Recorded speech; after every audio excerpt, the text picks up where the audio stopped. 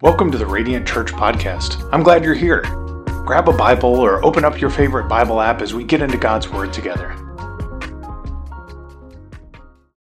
Hey, Radiant family, we're going to dive right on into the Word of God this morning. So go ahead and grab your Bibles. We're going to be in 1 John chapter 3. And we're going to be looking at verses 11 all the way to the end of the chapter. As you're turning there, let me just read a little bit of the scriptures for today. Starting at verse 16.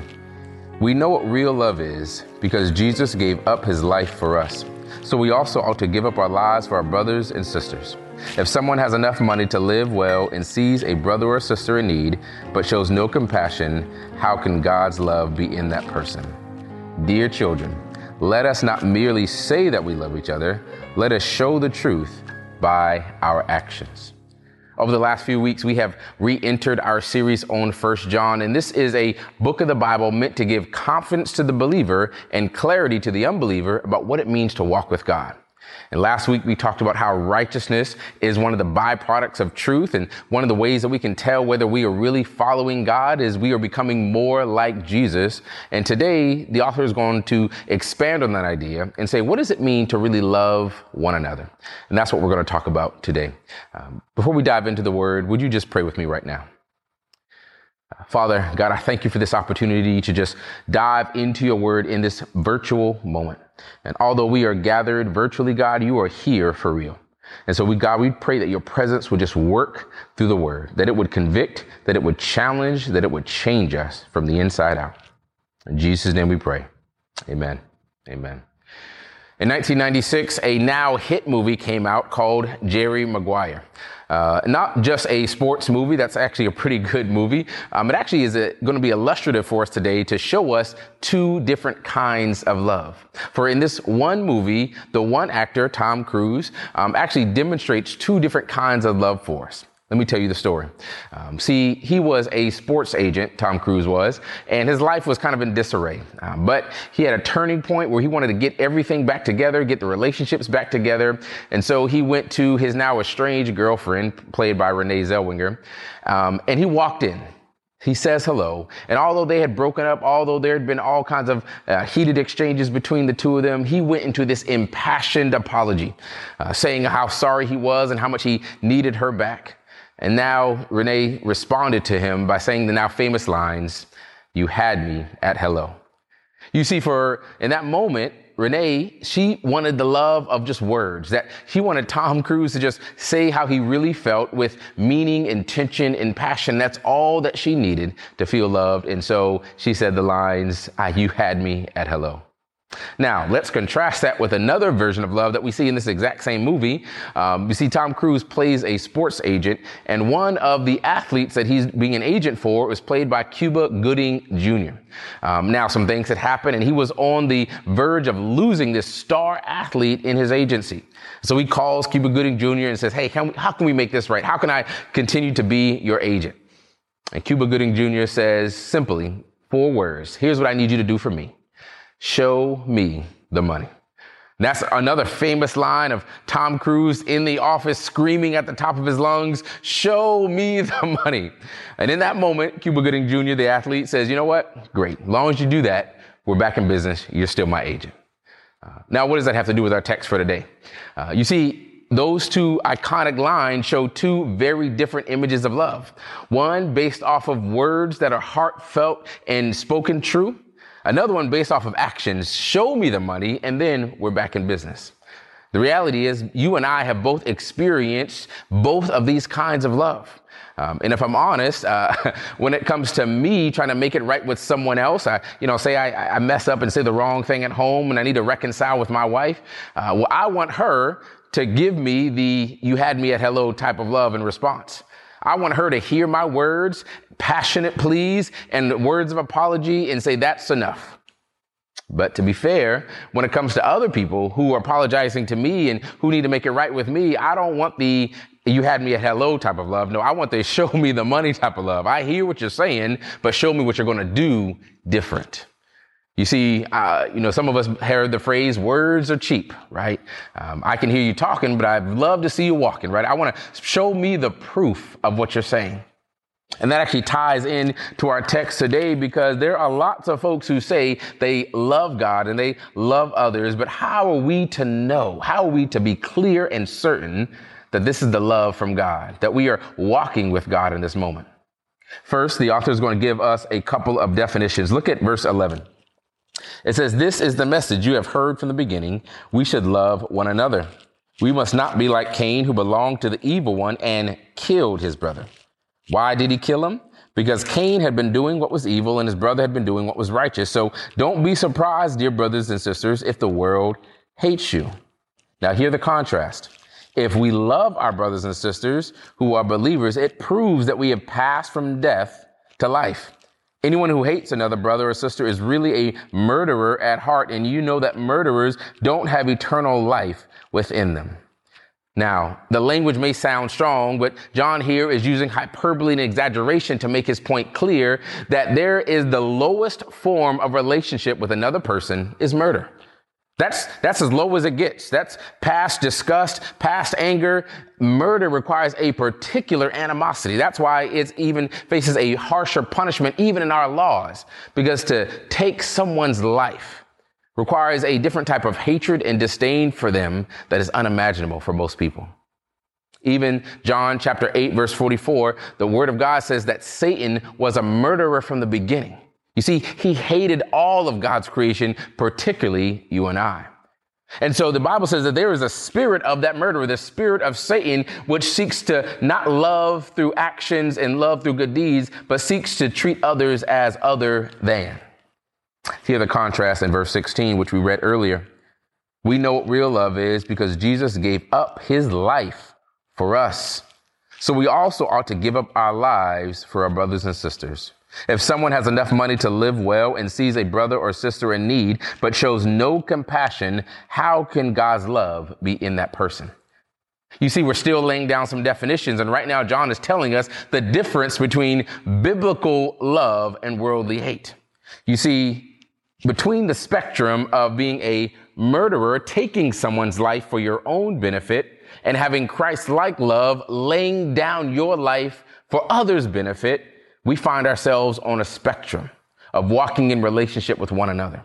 And John is trying to make it clear that on one side of the spectrum is Satan, which seeks to put your comfort, your preferences, yourself over all others, even to the point of taking their life if it benefits you.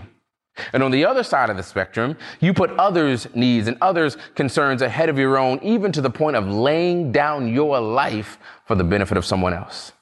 Now, I don't think many of us are on either one of the extremes. I know not any of us have yet laid down our lives for someone else, and most of us haven't yet taken someone's life, but somewhere on that spectrum, either closer to the hatred of the devil or closer to the love of Jesus, we find ourselves in every relationship we have. In every relationship, we are somewhere between murder and laying down our life, between a sacrificial love and a selfish relationship. And the word of God is trying to make clear to us which side we should choose. Listen to what the word of God says clearly in verse 18. Dear children, let's not merely say that we love each other. Let us show the truth by our actions. Our actions will show that we belong to the truth. So we will be confident when we stand before God. You see, the reality is the love that God gives, the love that God commands is not the you had me at hello type of love. No, it's the show me the money type of love. You see, that which we feel for God and others should show up in our actions. Oftentimes, we confuse how we feel about someone with how we treat someone. I'm going to say that again, I think we confuse how we feel about someone with how we treat someone. I've talked to many husbands and wives and those in relationships, and they are very eloquent and passionate about their feelings for someone, and yet their actions towards that person are often in conflict. You say that you love them, but why do you talk to them that way? You say that you love them, but yet why do you put your needs above theirs? You see, biblical love has proof. Biblical love has proof. There should be fingerprints of our love on another person's life. There should be evidence of our love on another person's life. And that is how we know that we know God. Did you hear the connection? How we treat others is the greatest single indicator of our relationship with God. Let me prove it to you in the scriptures. Verse 20 of 1 John chapter 3. It says, even if we feel guilty, God is greater than our feelings and he knows everything. Dear friends, if we don't feel guilty, we can come to God with a bold confidence and we will receive for him whatever we ask because we obey him and do the things that please him. Do you hear the transition already happening? You see, the word of God was just talking about how we treat one another, how we love one another, how we forgive one another, how we care for one another. And now he's bridging the gap to even how God responds to our prayers. It says we will come to him with confidence and receive what we ask because we obey him and do the things that pleases him. What are those things that grants power in our prayer, that grants intimacy in our relationship with Christ? What are the things that God commands us to do that please him? Verse 23, and this is his commandment. We must believe in the name of his son, Jesus Christ, and love one another just as he commanded us. Did you hear the and? We must believe in Jesus and love one another. You see, I believe this passage is the antidote for American Christianity. Now, give me a second. I believe this passage is the antidote for American Christianity. What do I mean by that? American Christianity, not every Christian who's an American, but American Christianity as a whole is marked by selfishness. Even in our salvation, we put ourselves at the center. Think about how you share the gospel. Think about how you heard the gospel. Think about how you believe the gospel. God loved you so much that he died for you so that you could enjoy him forever. Although it sounds like it's about God's love for us, who is at the center of that gospel story? You. And many of us not only believe that when it comes to salvation, but we are discipled into that. We think of our spirituality as a private matter when the Bible never says that. It's a personal matter, but it's never a private matter. You see, we think of our relationship with God as separate from our relationship with others, and the Word of God today is here to correct us and to remind us that the way we show that we know God is how we love God's creation, principally the people that God loves. You see, when we love God, we will begin to love not just what God loves, sin and righteousness, but who God loves. You see that person at your job that you really can't stand? God loves them. That person in your life who you struggle to forgive? God loves them. That person that's done you wrong so many times, you've lost count and lost track and don't care about them no more. God loves them. And the more you love God and the more God's love is in you, the more you will love not just what he loves, but who he loves.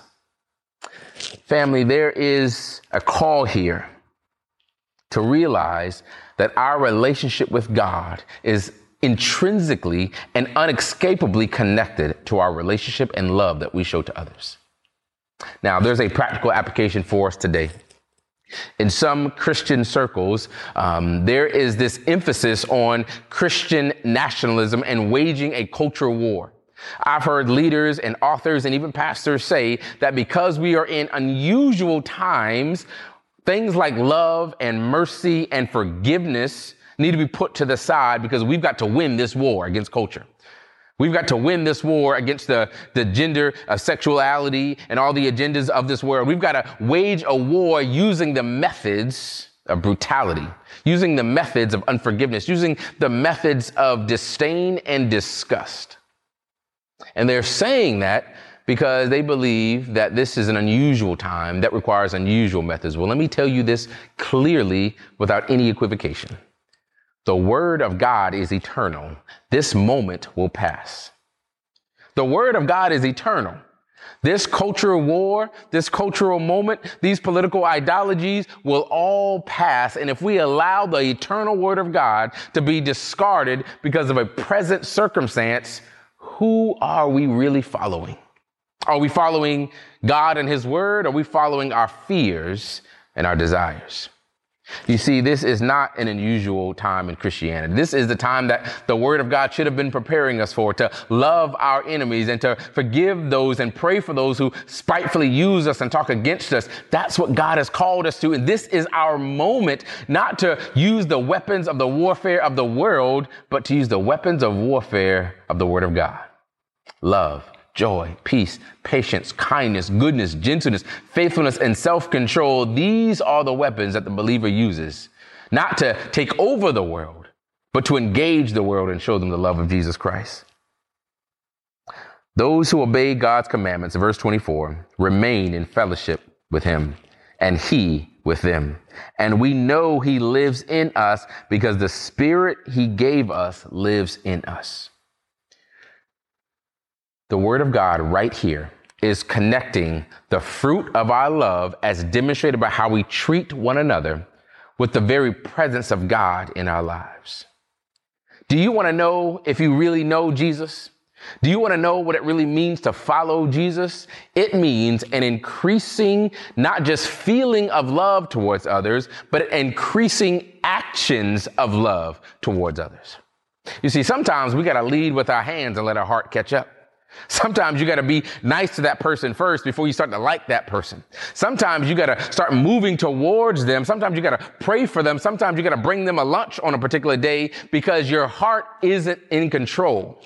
You may feel how you feel, but you know, God says what he said, and he said to love them in not just in word only, not just the you had me at hello, I believe your words because they're sincere. No, it's the show me the money type of love. It's the love that has evidence. It's the love that leaves a trace on every relationship that you have. Family, brothers, sisters, believers, now is not the time to engage the world looking like the world. Now is the time to engage the world. I know it's hard. I know there's laws being passed and school districts' curriculum being changed. I know it may seem like a dire time, but the word of God is clear that there are some options for the believer that are off the table. There are some options of engaging this world, of engaging those who even hate us. There are some options that we have to take off the table. We have to take bitterness off the table, spite off the table, selfishness off the table. We have to take those things off the table and remember that even in this moment, God's word is clear.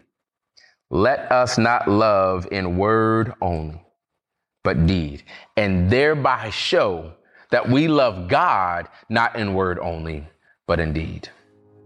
Do you know that your relationship with God, the proof, whether that's genuine or not, is the character and the nature of your relationship with other people, especially brothers and sisters in the faith? This is a reminder for us to take seriously the presence that we bring into every relationship, the attitude that we bring into every relationship, the aroma that's left after every conversation. All those things are the mark of a believer who has received the love of God and is willing to show the love of God. Family, let's be a loving people because we serve a loving God. Let's pray. Father, thank you for this opportunity to get into your word. I pray, God, that you would just seal this truth in our hearts, that we would be people who don't make excuses for not loving people well.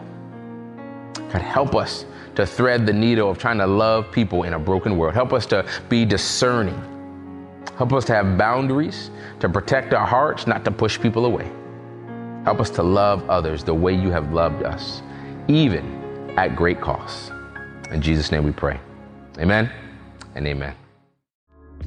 Thank you for joining our family in North Charleston as we heard God's word preached today. We would love to connect with you. You can find us online on Facebook, Twitter, and Instagram. Send us a message to learn more about what Radiant Church is doing or support the vision of Radiant Church at radiantcharleston.com/giving.